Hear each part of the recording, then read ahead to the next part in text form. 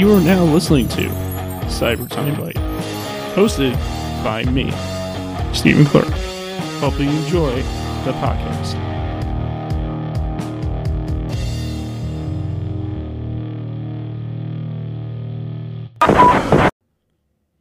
Hey there, everybody.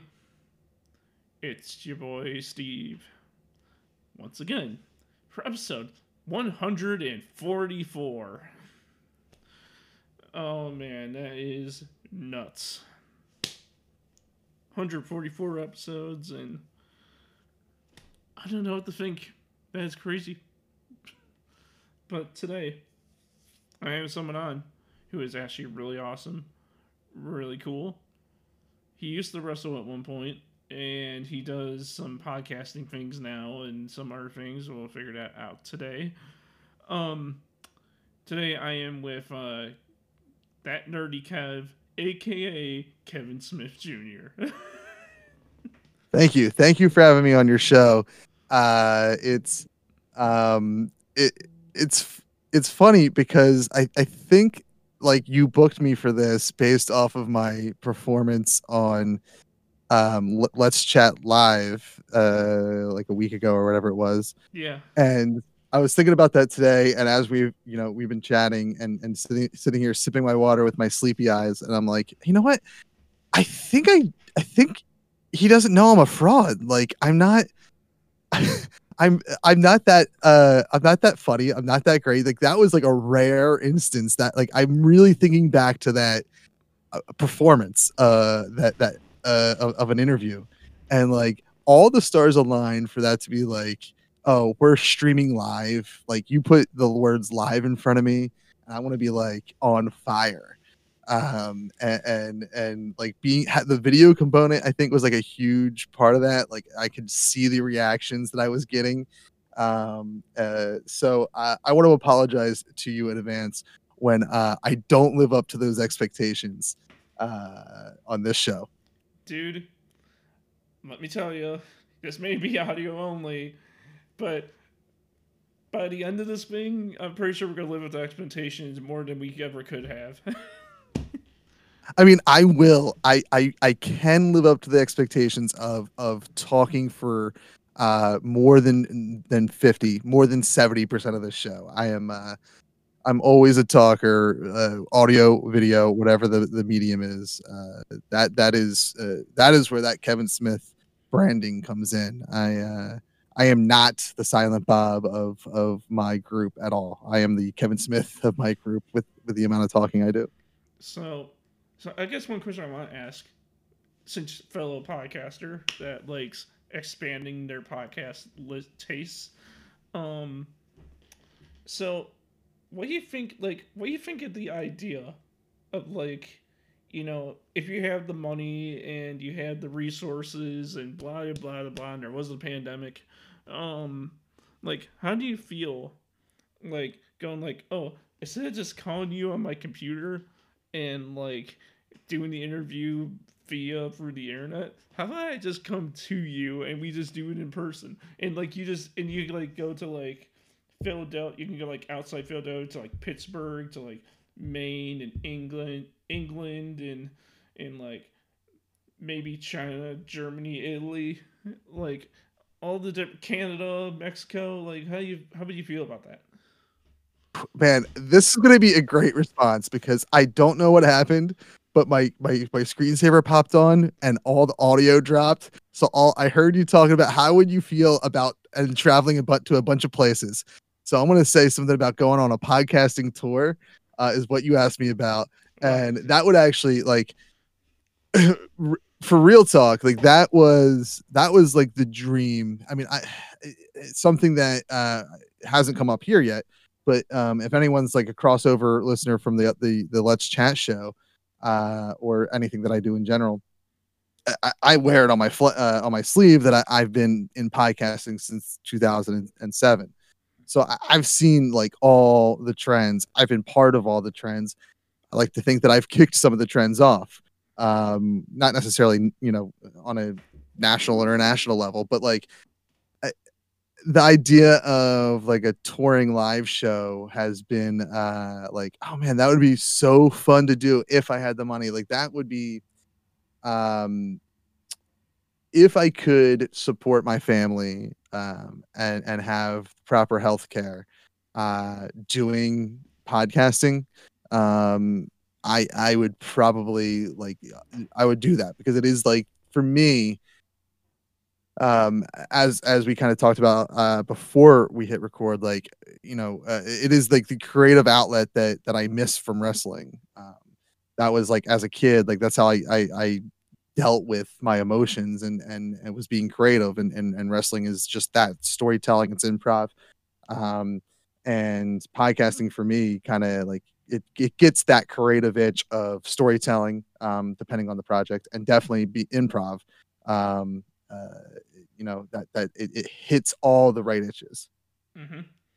Because like, dude, if I like if I could freaking like just like, you don't know how many times I just wanted to be like, do you know what? I'm just gonna come to you and we could just do it in person, and then the audio would just have no problem because like it'd be so awesome if I could go from like my little room here in Chicago and like, come to Philadelphia and come to you and freaking be in your little house there in outer Philadelphia, and we can freaking just like do this in person. And then people like that, and then I get called to go to Europe to go do this, and then I freaking go to England where I always wanted to go and do a podcast there in front of like a anime convention that they do there, or a comic con they do there, and I do a panel there or do a podcast with someone there, and then I can like go to like Italy and Germany and see all these other places. I mean, I never had ambitions to do world travel ever, but if my podcast gave me opportunities to interview people, even if they're not even in our own country, like that would be amazing.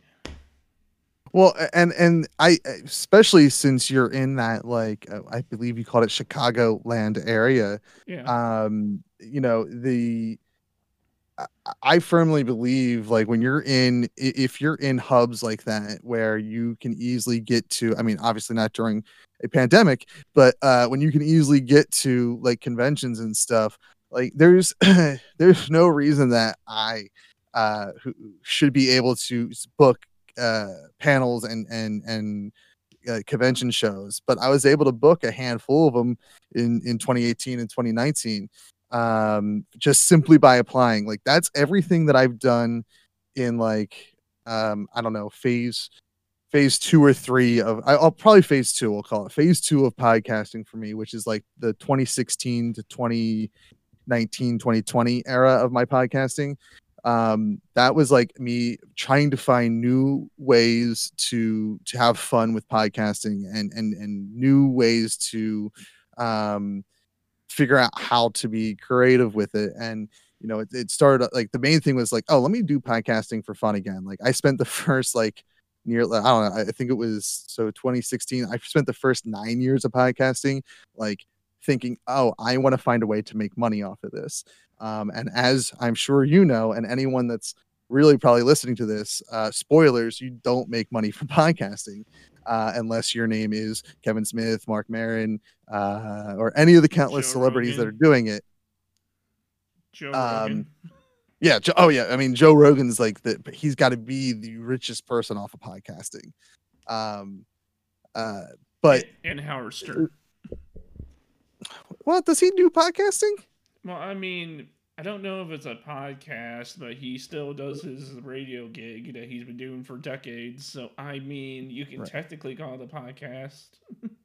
Because Yeah, it's. I mean, I mean, he is like and definitely like when in that phase 1 of my podcasting from '07 to like, I think phase 1 technically ended around 2012-ish, maybe 2013-ish. And I took a few years off when I became a father for the first time. Um, but that phase 1 was like, okay, I like again in 2007 there wasn't really like a lot of podcasting, so there wasn't really like a blueprint for like how like what do you do? How do you do it? And so like the blueprint for me was, oh, like local talk radio. And in Philadelphia, I don't know if it was like this in Chicago, but like as Howard Stern was leaving the radio to go to satellite, they our local rock station that he was on became an all talk station called Free FM, and had Kid Chris, Matt and Huggy, Opie and Anthony for a while were mornings, David Lee Roth mornings. And it was talk 24/7. Maybe at night, maybe overnight they played music again, but from like 6 a.m. to like 10 p.m. it was all talk, and that I loved it. I was probably the only person in Philadelphia that loved losing the rock because never been a music guy, always been a talk. I mean, again, I'm a big Kevin Smith fan, so I've always been a fan of dialogue, always been a fan of his commentary tracks and his evenings with, and I've always been a fan of just people talking. Mm-hmm. So, like for me, that phase one, like of podcasting, the inspiration and the blueprint was kind of like that shock jock talk radio format that we did for years. And then as one does, you kind of grow up and you kind of eventually, like for me, it took having a kid, it took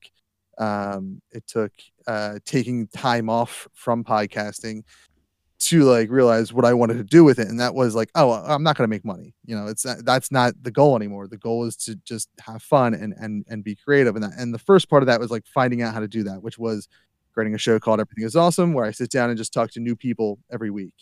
And then, and this is where my bit of advice comes in, is that like I eventually started taking chances on myself to say, oh, you know what, the worst that's going to happen is they're going to say no. And I applied to the Philadelphia Podcast Festival and I got into that. And then like the year later, I think, so that was 2016 when I like the first year I started Everything Is Awesome. And then like I think maybe in 28, I forget if I did it in 2017 or not, but definitely 2018 and 2019 I started like Wizard World, which I think goes through the Chicago area. Wizard World and local cons like the Philadelphia Comic Con. They all instantly said yes to me, like putting on panels at these conventions. Mm-hmm. So like the next time Wizard World comes through Chicago and they're accepting panel submissions, if you have an idea for like you and I didn't have anyone of name. I had no big names on my panel. Like they were all just, friends or like people that I kind of knew or friends of friends. And we did, I mean, I would do 3 or 4 panels a show, a weekend. And I don't think Wizard World, nothing against them, but I don't think they say no to anybody. Like I think they let everyone on. So if you have a solid idea to sit around and talk about Zack Snyder's Justice League for an hour, do it. Because I thought you were about to tell me, I thought you were about to say like, oh, like, it'd be cool if you came to Philadelphia and I was like, and you were a guest in my panel. That would be really cool. I was like, oh, it's like, okay.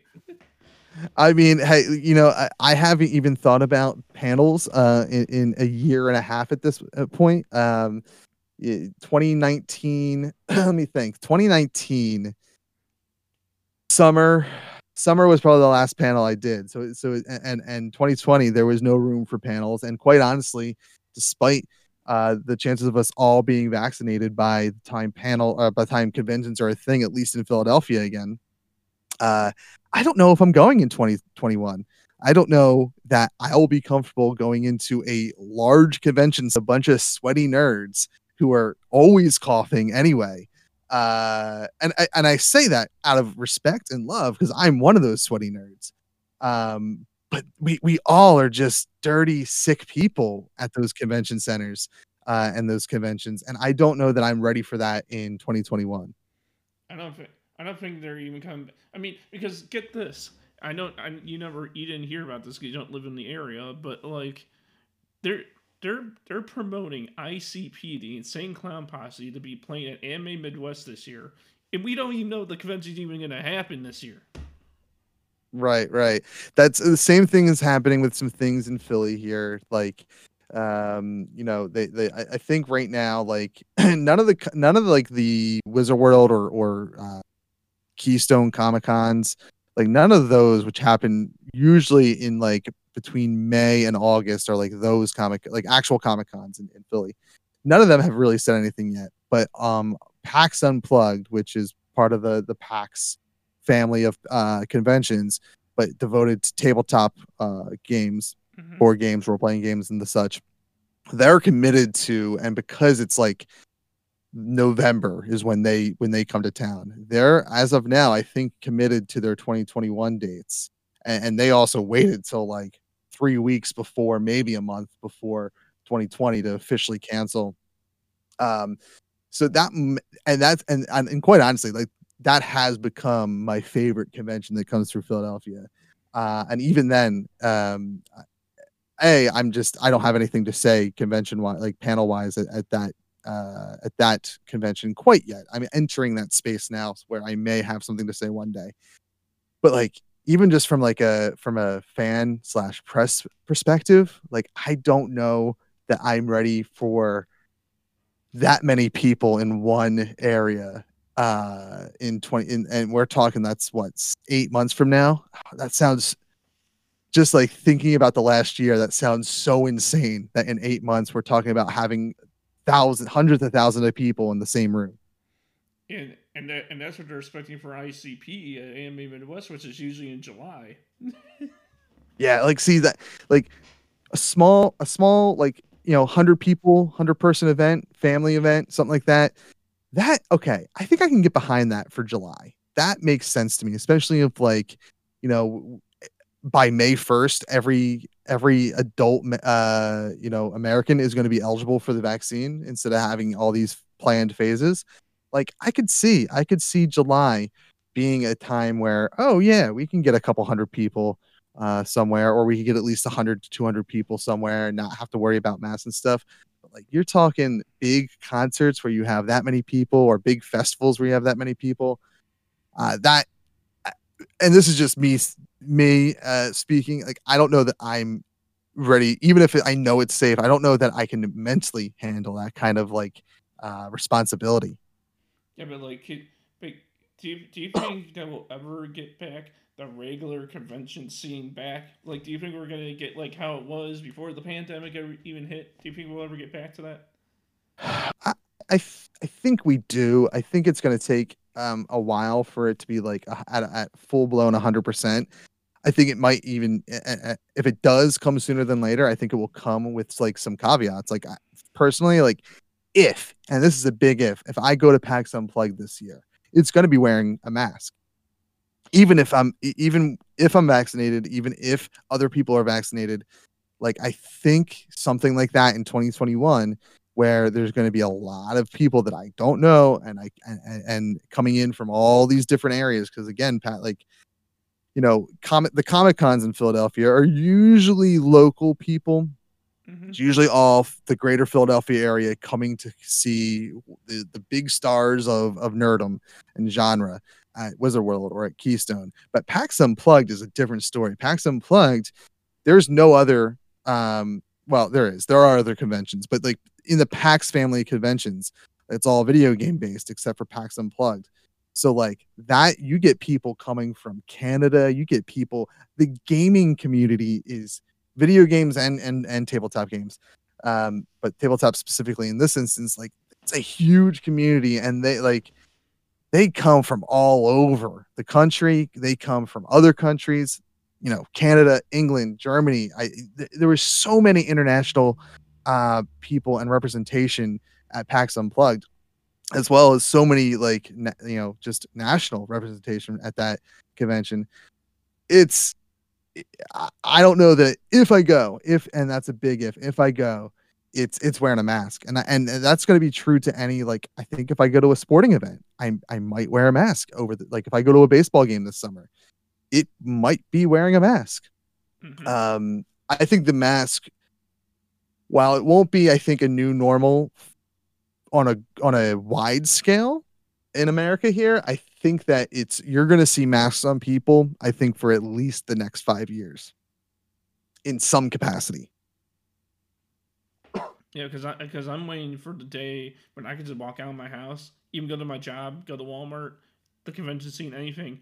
out wearing a mask because I'm fully vaccinated. I already got my vaccinations, and like, but like, but like, gee, I'm waiting for the day I can just like go somewhere without wearing a mask, and like, and if it's not this year, even like if we had to suffer for last year and we're gonna have to suffer again this year, do you think next year there will definitely be some normality because by that point the vaccination will be rolled out full enough by Right. that time? Right. I would imagine by this time next year in 2022, everyone will be getting their re-up vax. Like I assume COVID vaccine is going to be like the flu shot. Like you're going to have your flu shot, you're going to have your COVID shot.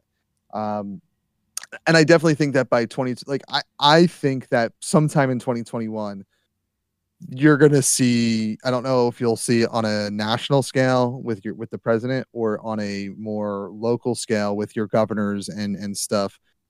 I think by sometime in 2021, they're going to say that masking is optional, recommended, but optional. Oh boy. And probably in 2022, you know, I don't think I think that I think by the end of this year you could go to Walmart without a mask or, you know, store of choice without a mask. Yeah, Uh because I don't know that I will. yeah, because here in Chicago, I mean, like all the states have their rules and laws and whatever. I can't say what it is for your state, but for my state at least, they're saying our governor is saying that we have phases. We have phase 1, phase 2, phase 3, phase 4, phase 5. Phase 1 is basically where we were when the pandemic began. Phase 2 is like a little better than that. Phase 3 is pretty much I don't remember all the rules, but the governor says that phase 5 is the phase when we cannot phase 5 is like it's like the godsend phase because then that means we don't have to wear a mask anymore. We can do conventions. We can Right. pretty much we can go back to our daily lives before a pandemic hit. That's what phase 5 is, and we're only like on phase 4, I think. So. Yeah, and I realistically I think that I think that phase, you know, for you guys, phase 5, I don't know what PA is doing. It might be at one point it was colors like green, yellow, red. I really don't know. I kind of stopped paying attention because I just came to terms with like, oh, this is our life now. But orange for you guys because you know the Flyers.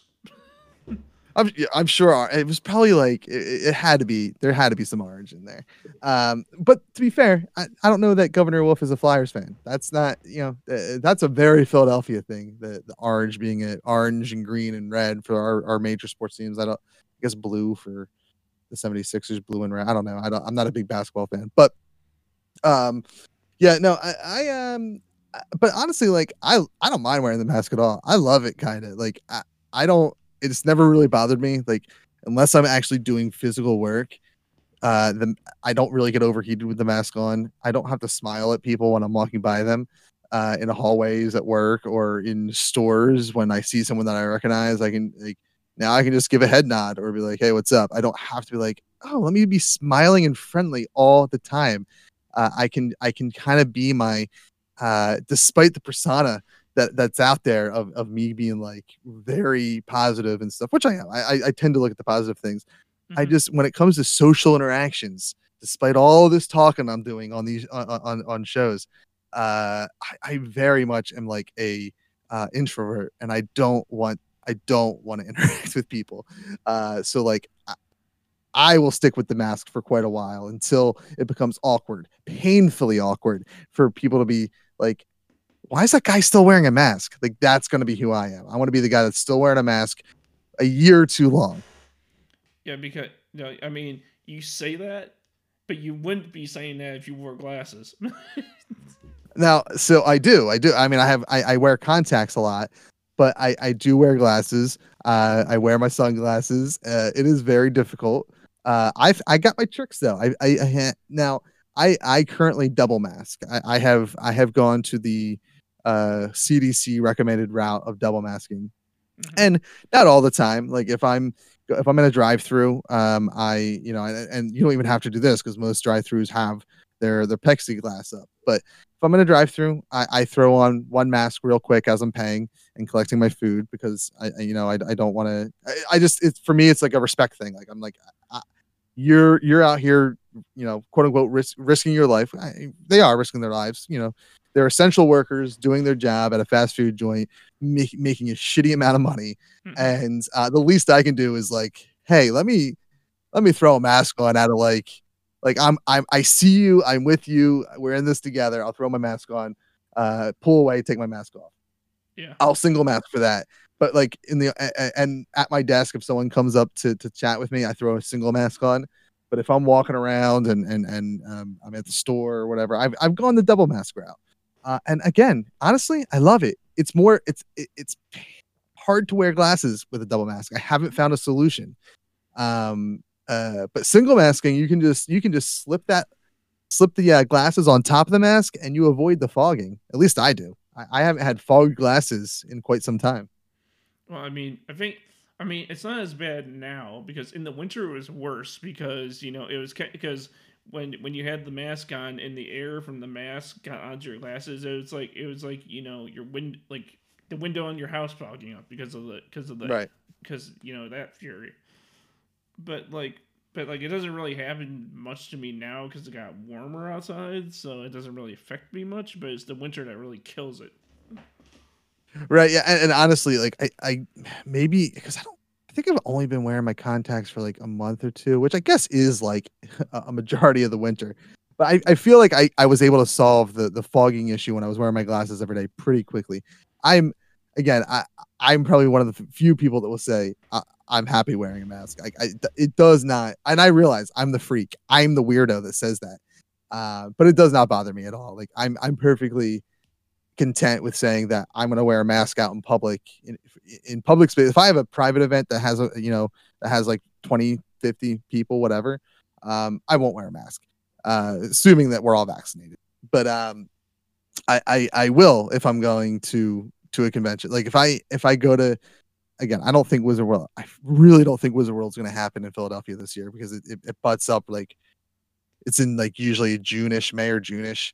But if like Keystone happens or if PAX Unplugged happens, I want to go. I really, really want to go and just experience that feeling again of going to a convention. I'm maybe 10% of me will go. I have a 10% chance of going. But if I do go, I will be masking up because I don't want to smile at people. If I'm being honest, I just don't want to smile. And again, I think in 2021, I think for me personally, and I don't know that like my kids, my fiance, they may by the end of the summer, they may go maskless unless they're required to, even in the fall for school or whatever. Mm-hmm. But I plan on wearing a mask for probably the rest of 2021 in a public space. Because again, for me, yeah, it doesn't matter. Especially I've switched to, I had these like fancy, cool, nerdy cloth masks that I was like, oh, cloth is great. It's thick. It's gonna protect me more. I can show my nerd. But I switched to disposable masks and like they clip around your nose real nice. They're light and breathy. Like it's a whole new world in a disposable mask. Yeah, I mean, they sell masks now that have like a little thing you can pull over, you can put your glasses over, and it doesn't fog them up. I don't have one of those personally. Even though I should because I have glasses, but I mean, and if you're already like pot committed to like as soon as they say I don't have to wear them, I'm getting rid of it. Yeah, I don't know that you want to necessarily start investing in the masks that are going to change your life. Well, I mean, the thing is that like when they say you don't have to wear a mask anymore. I'm gonna do that, but like, probably my family's gonna make me want to keep wearing them because they're gonna be concerned about if I still might get it and blah blah blah. They're probably gonna still make me wear a mask until the whole thing's completely over. But dude, I do not want to wear the mask anymore. Like, and it's a real concern for some people, and I get it. And as long as like your concern is just like, I'm over it. I have an issue of concern when it's like, oh, it's my freedom. Like, Kai, dude, like, we're we're not asking you to do anything to like for your free. We're asking you for just a little bit of respect while we're all going through this shitty time. I don't want to get political. This is we're dancing on that line of being political.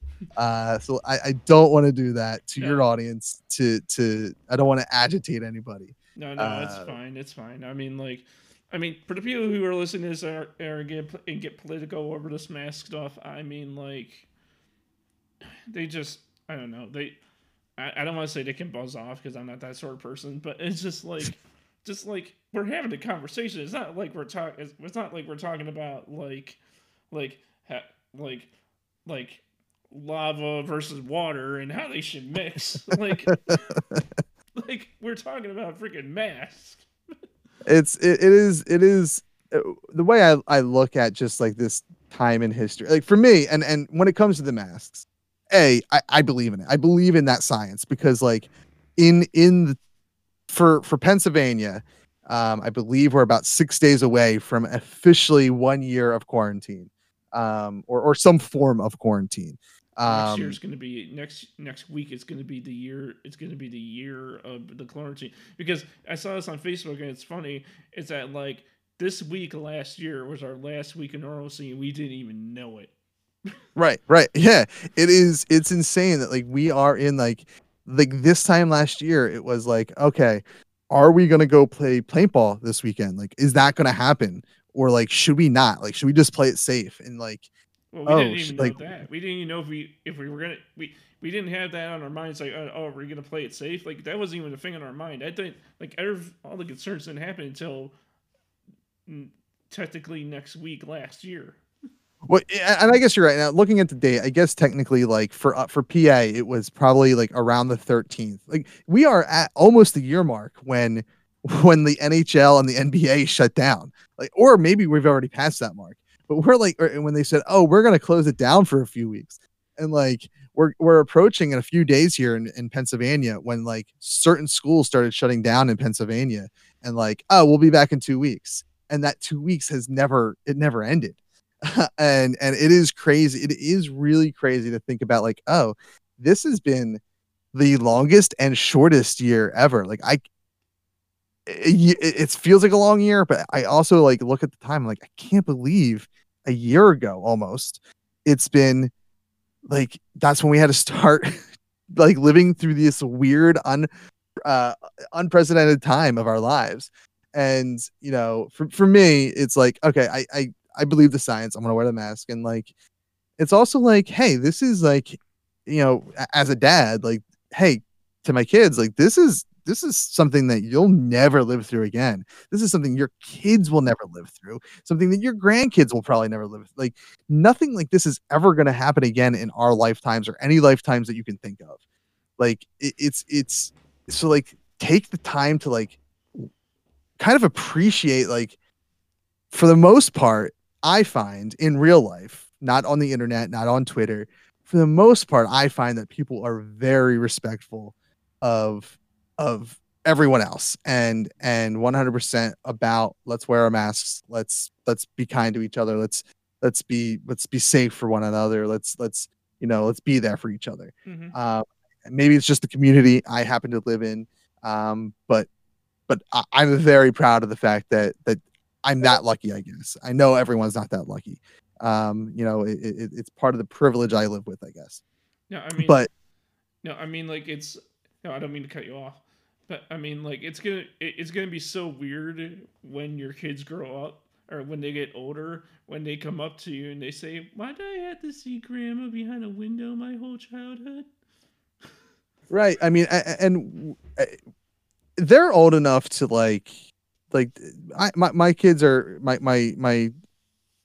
we have a third one that's due in a few months here, but we have my oldest is 9 and my youngest, well, my middle now is 6, so going to be 7 in a few months.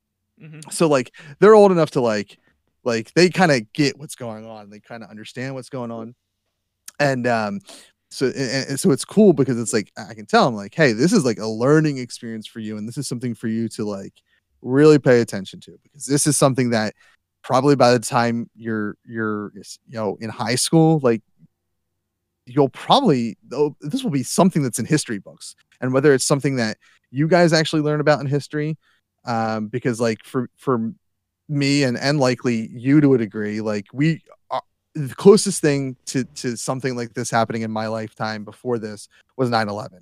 I was I was a senior in high school when 9/11 happened, and like now kids today, including mine, are learning about that in history books. So I guess they're kind of like maybe they won't really learn about it in any kind of future history class because they did live through it, but like their little brother who is not born yet, like will learn about the fucked up year of 2020, the year that was lost. They'll learn about that at some point in their school career in the next 5 to 18 years. Yeah, like And I think that's crazy. yeah, but like when you open up a history book in history class, there's not going to be things talked about this year separated in a history book. It's just the section is just going to be called 2020. Right. It's going to be a page 2020 what happened. And they're going to and then it's going to move on to 2021. Yeah, yeah, and like 2020 and like most of 2021 are not less, or if 2021 ends up being the same exact way as 2020, the section is literally going to be called 2020/2021. Right. It is, but it's neat because there's a generation of kids that are being born right now that for them they're going to experience this as far as like secondhand knowledge a completely different way than like a generation and a half of kids have learned about 9/11.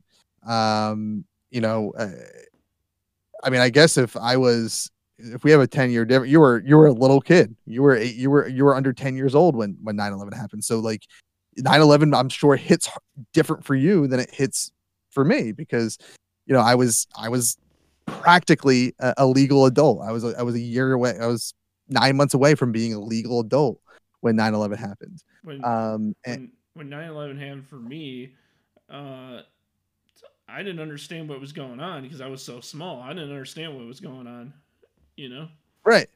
And I can't because I was a senior and I of course didn't pay attention to, elementary or grade school, I should say, grade school, curriculum. I can speak.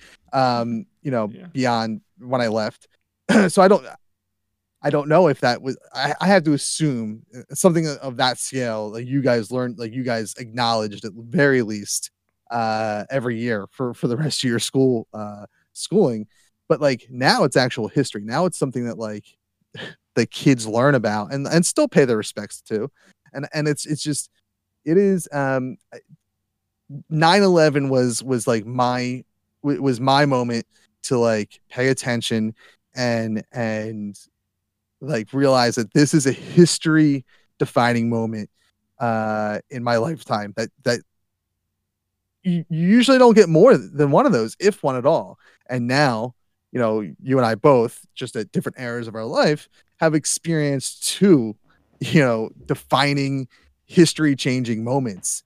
9/11 was like it wasn't necessarily a global scale thing. I mean, the whole world was on notice about it, but it was a very American thing that happened. It affected us more than anyone else.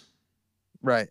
And now, this COVID-19 is a global scale event that, unfortunately, I don't think really united anyone the way 9/11 did. Like 9/11 really did unite America. Like I don't think America was any stronger before or after than like that 12 months after that year after 9/11. Like it was a really strong time where like, oh, we're Americans and we need to like let's like be there for each other.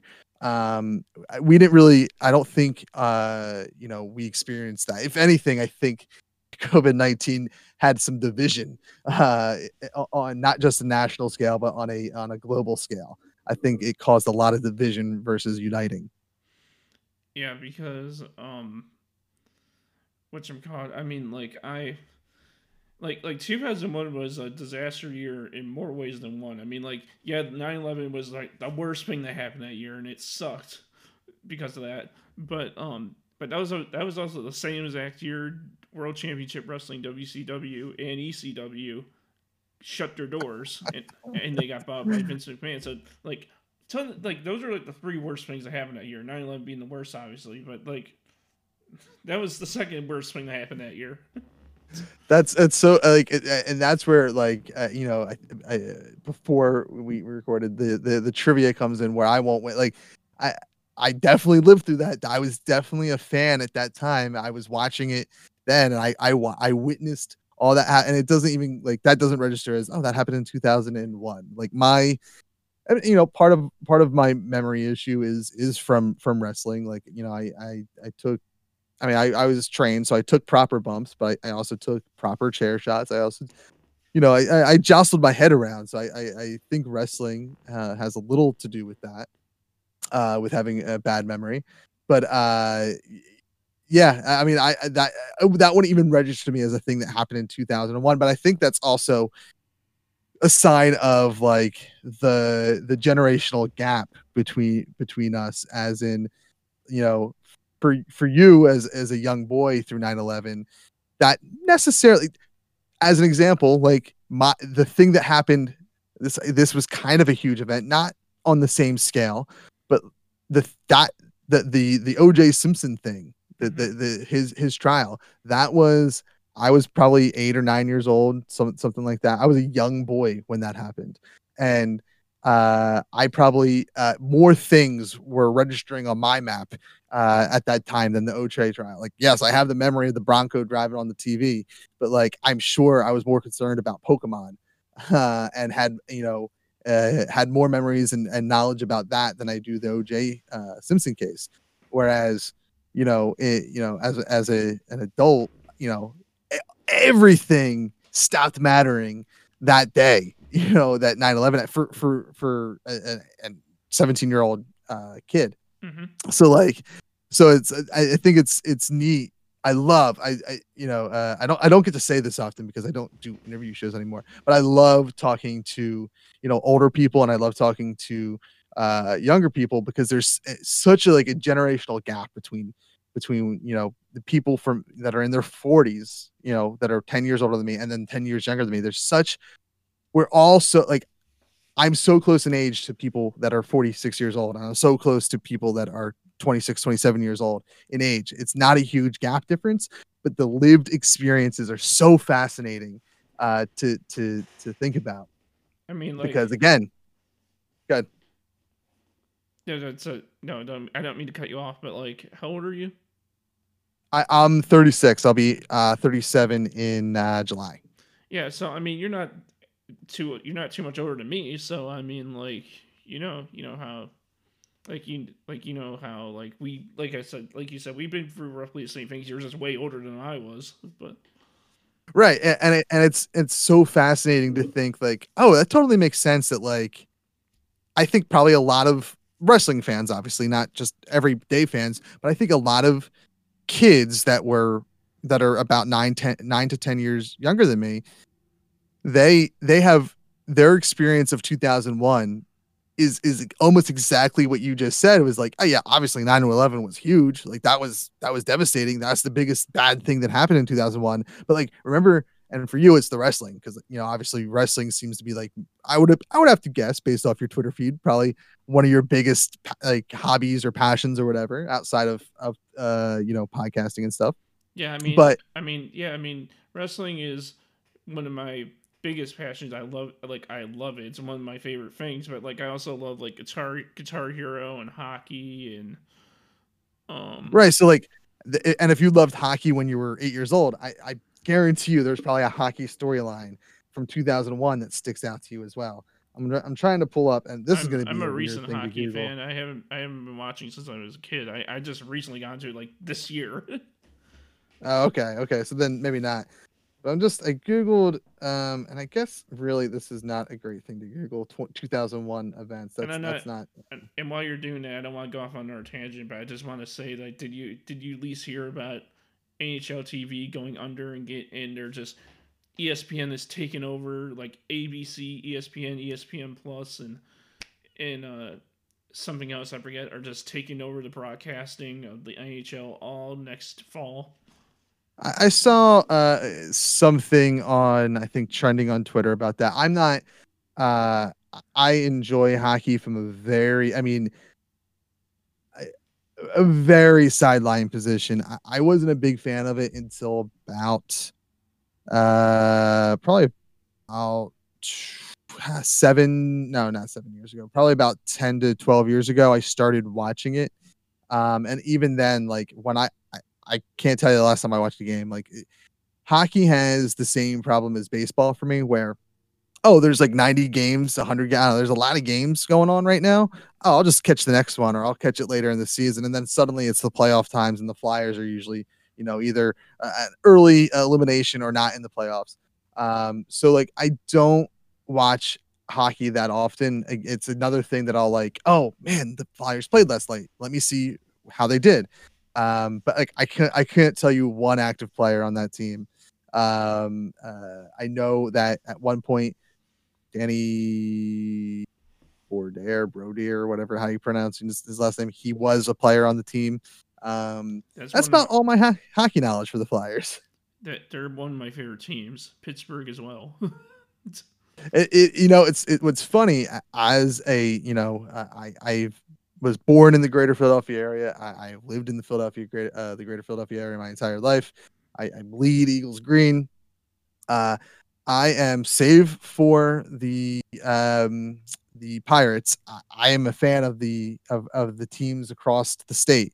Both the Steelers and the Penguins. And the Penguins, I probably shouldn't, because they are more like the Pirates, where they play in the same division as the Flyers, the Philadelphia team.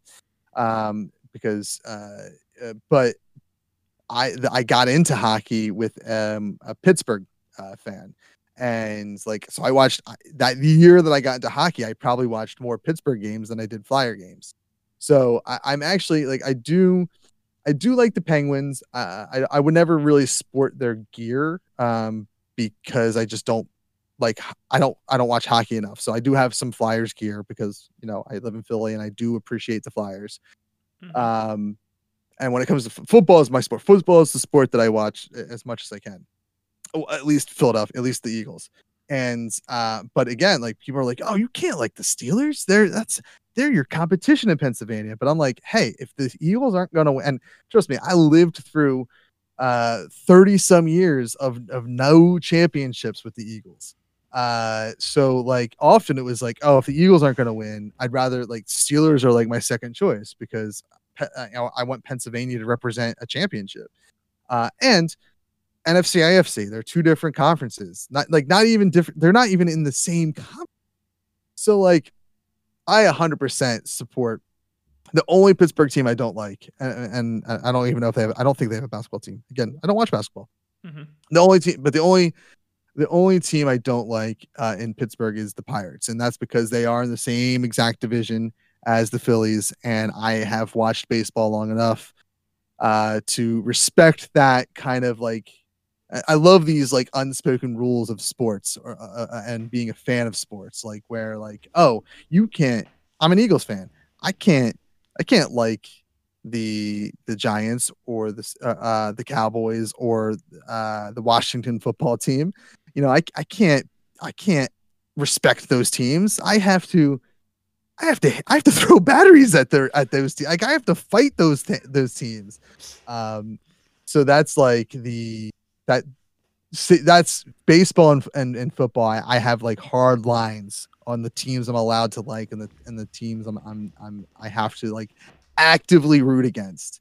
Hockey, not so much. Hockey is very like, I love Olympic hockey. I just love. It's like there's an art form to Olympic hockey. Mm-hmm.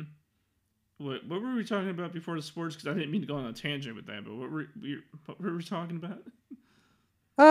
That's a good question. It's funny because I come from a show of tangents. Prior to doing this single player role playing game, actual play podcast, I did an interview show a lot like this, and often we went on tangents, and I would forget what we were talking about. So you would think as the guest I would be better in tune with trying to remember that. I think we were talking about 9/11 definitely at one point. I don't know. We can move on to less serious things and Yeah. more fun things like sports and other things. Well, something I want to ask you, and I think you were the one that started this, but PodCon, like there's podcast conventions in your state. Did you start that, or was that something that you guys? Well, so let me say, PodCon is a thing that I did not start, but before PodCon was a thing, um, I had the idea for it, and this goes back to, and I'm sure I know I'm not the first. Like there were other people that were thinking of these things as I was thinking of them, obviously because they eventually became things.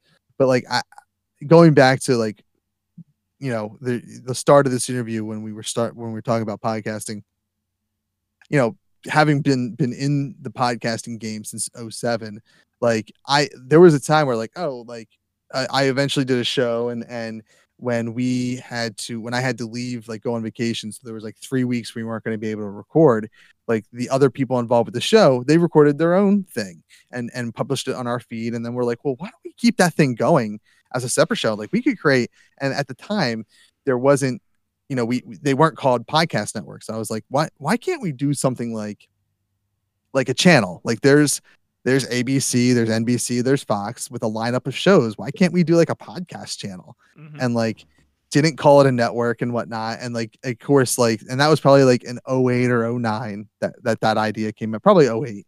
And then they eventually became a big thing. And same thing with PodCon. I forget what year it was, but VideoCon or VidCon it was called, was like the first year of VidCon was huge because it was like all the YouTubers, all the big YouTubers, and back then it was like your live streamers were on, like I think it was Justin TV, Blog TV, Stickcam, stuff like that. Like, oh, they're all gonna go to this VidCon thing, and I had talked to my like at the time, I guess he was like a producer, co-host. Like I co-hosted on his show. He helped me out with my show and stuff. So and I was like, what? Like, and we had office space. We had office space and studio space in this cool little building in Warminster, PA. That was where like NASA did like trainings and stuff. Like Neil Armstrong was like he trained there, and we were like cleaning up the studio, or we were packing up for the day or something. I was like, what would be cool, and we could do it here. Like there's like a giant like central space that was used or could be used for like some form of a convention. I was like, we could do PodCon here. Like there's a VidCon. Why can't we do PodCon? And lo and behold, a few years later, PodCon was a thing. But in Philadelphia, we have the Philadelphia Podcast Festival, which is much like any other. And to me, that's what really, more so than the actual PodCon that exists, the Philadelphia Podcast Festival was like what I envisioned PodCon to be. Mm-hmm. To a degree, like the Philadelphia Podcast Festival doesn't do any kind of panels or anything. I kind of envisioned like some sort of a combination of like a music festival or comedy festival with the convention kind of aspects of like, oh, here's like someone who's going to just do a TED talk on remote podcasting. Here's someone who's going to do a TED talk on, or have like a panel of guests who's going to talk about like, how do you market your show, or how do you get book guests or whatever. And that's never really taken off in Philly here. And even to a degree, like a podcast festival, and I'm sure it's the same in Chicago, and less so in New York and LA, because and to be honest, less so in Chicago, because they those are the three cities that like pull in bigger names, mainstream names. But when it comes to independent podcasting, Chicago has their own right to say they're the king of it.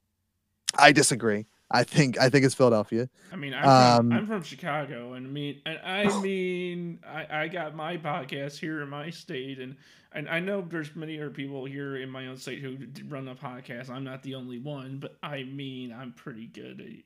I feel like I'm pretty good, but that's just me. Chicago has, if you look at the independent scene of Chicago, I don't know much about it, but I do know and listen to a lot of shows that I would consider are independent productions from that area, and very much I think has the claim to say uh, they maybe there's more talented independent podcasters there, but the greater Philadelphia area has a tremendous. I mean, our festival would be a total of like 4 days over 2 weekends and be across 2 or 3 different venues and booked from 12 to 9 p.m. On those days. And then starting with the 5th anniversary of that festival, and I none of this credit goes to me. I helped run sound at some of the shows, but the festival started booking like we got this we got this with Mark and Hal.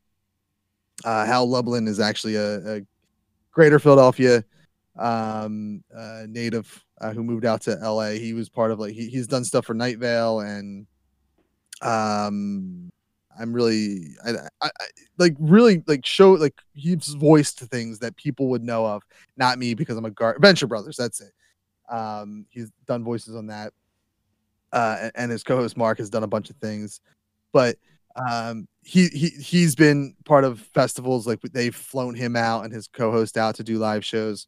Bones has been part of the Philadelphia Podcast Festival, so they really grew the Philadelphia Podcast Festival to be a combination of local talent and also like, oh, let's bring in some not as often as New York and LA do with their festivals, but let's bring in some outside talent, just kind of like fill in the space during the week. So now we have weekend one with like 25 shows, and then we have like 1 or 2 shows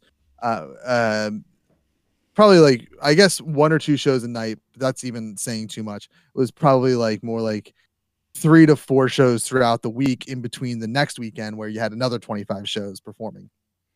And I don't know if another festival does that. And save for those big shows that were held at actual like theater venues, like those ones you had to pay for to get in as an audience member.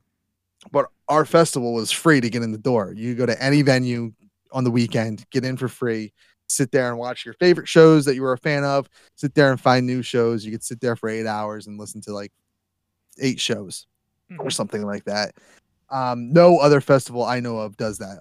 All other festivals are more of a convention type of business where you're paying money, and in turn you're probably getting bigger talent. But I think what I like about the Philadelphia Podcast Festival is that it showcases the local talent first and foremost. No, because Good. no, I want to ask you something, and if you're down for this, that'd be really cool. So I mean, I think you're a really cool guy. I mean, and you're a really cool guy, and you know your stuff, and you're pretty knowledgeable and smart with the whole podcast thing here. Like, how would you feel if well, I would love to do a part 2 with you, by the way, if you're down for that, because I love talking with you. This is an excellent conversation. I like this. Yeah, I don't even know how long we've been going, because like this is I'm gonna pull the curtain back real quick if you don't mind. We're recording over Discord, which is like a whole new experience, because I'm the old man that's like set in my ways, and you're like, you mentioned Skype, and I was like, well, that's a little too old school for me. But so like using Discord, there's no timer, so like I have no idea what we're doing right now. But go ahead. We're at 58 minutes. Oh man, okay. But I'm saying, like, I would love to do a part 2 if you're down for that. For sure. The other thing I want to say on top of that too is that, like, how would you feel if like me and you were to collab? Because like, I mean, like not saying to start a whole new podcast, but saying like when as if you were involved with Cyber Time Bite somehow, like something like how the Conrad podcasts are, like one of us is kind of like the Conrad, like or something like that. How cool would that be, or something? I mean, I don't know who or what a Conrad is, but I'm definitely I'm always open to talk about collaboration. Uh, Depending on what like the grand scheme of that collaboration pans out to look like. Yeah, I'm always up for that conversation. I am a big proponent Because basically of basically that. because basically what I'm trying to say is that I don't like if you and me want to work together. I would be okay with that because you're really cool and I think you're really nice and you're really knowledgeable. You know your thing, and I think that would be like benefiting for the both of us because we're both podcasters. You know. Right, right. Yeah.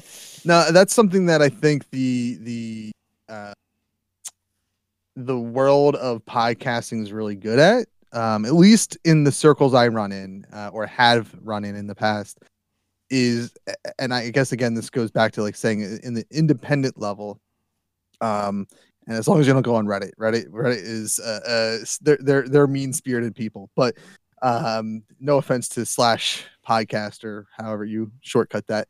um but like the independent podcasters usually have each other's back, and I really love that. You can go if you don't go to Reddit, but if you go to like even Podern Family, I don't so much toil in the Podern Family anymore, but even in there you can find like some really great resources. But that's always been like my when I was trying to run a podcast network, like probably in 2018, 2019. That was always the mission, was like offering a stage for people who have unique voices that may or may not know how to really just get their voice out there. And then also so like being a resource for that, or being like a sounding board for questions. That was always kind of the dream, is like, hey, let's just have people that like have the same goals and can help each other. So yeah, I'm always open to move that conversation off air, obviously, and talk about collaboration and what that looks like to you, what that looks like to me or whoever else may be involved. Yeah, because that that'd be a I think that'd be really cool. We could talk about off air. But we're an hour and 1 minute in. And here's the benefit of not getting to see my mug on a camera during the show, is that I'm not really enticed to be that guy that's like, let's take it to 90, let's go 90, like I was on Let's Chat Live. And I gotta say, as a guy who's done interview podcasts in the past, being able to like actually look at your timer and say, you know what, we're gonna wrap, we're gonna end this show in an hour, because like that's what normal people do. Responsible podcasters do, is they make sure that they respect their guest and their guest time, and we're gonna end the show in about an hour, maybe an hour and five. We're not going to keep it going 90. We're not going to keep it going 120. I've been that host that has kept a guest for 2 hours. And have I felt bad? Yes. Have we delivered on that content? Absolutely. It was worth it. So, I have to applaud you, on several factors that you're able to kind of rein me in, quote unquote, rein me in, keep me under an hour. I am sure we're over it now, but like keep me close to that hour, and be like going 144 episodes. I mean, honestly, I'm not saying this because I'm the guest on 144. I think 144 is like the perfect number. Like you're gonna get to 150, and that's a milestone, but it's not as cool as 144. What makes 144 a cool number, though? I mean, not saying because you're the guest and all, but what makes you think 144 is a really cool number? Oh, just because I'm on it. That's just because I'm on it. It's 100% an ego trip. I'm on it. No, but for real though, I'm a big proponent of like, I may have been doing this for, for 13 and a half, 14 years, something like that. Long time.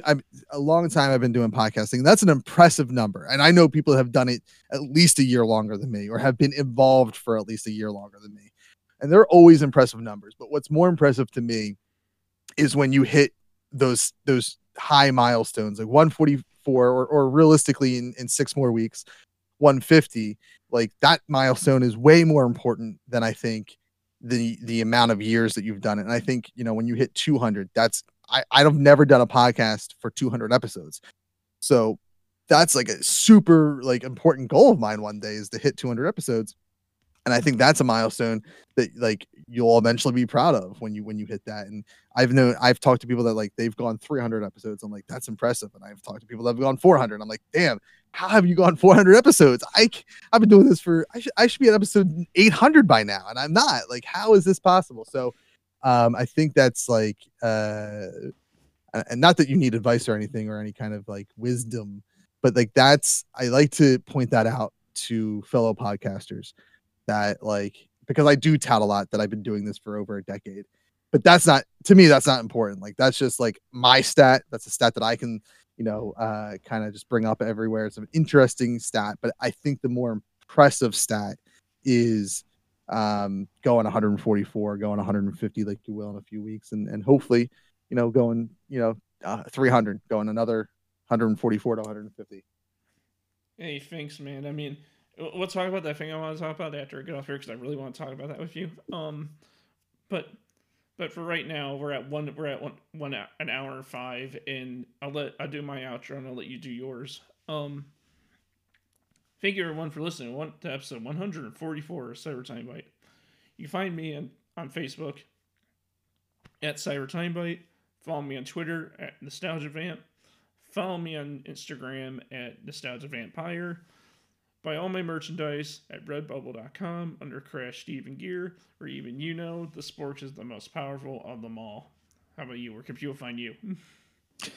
You can find me on Twitter at ThatNerdyKev. It's probably the best place to find me and where I talk my nonsense. I've kind of moved my more direct tabletop role-playing game takes to at Single Player RPG. Which is the Twitter account for my podcast that I'm currently doing, Single Player, the solo role-playing game podcast. And on that show, I sit around and play role-playing games designed or hacked for one player. You normally sit with a group of people, but hey, we're in a global pandemic. You can play these games by yourself, folks. So tune in right now. By the time you listen to this, there will probably be like 4 bonus episodes and 2 or 3 actual episodes up there. And Anyone Can Wear the Mask is my first series where there's a superhero in a little county called Bison County trying to save the day. Listen to that wherever you get your podcasts. Well, that's really awesome. And hey, everyone, I want to thank you all for listening today, and I hope all of you have a fantastic day. Have a good one. Thanks for having me.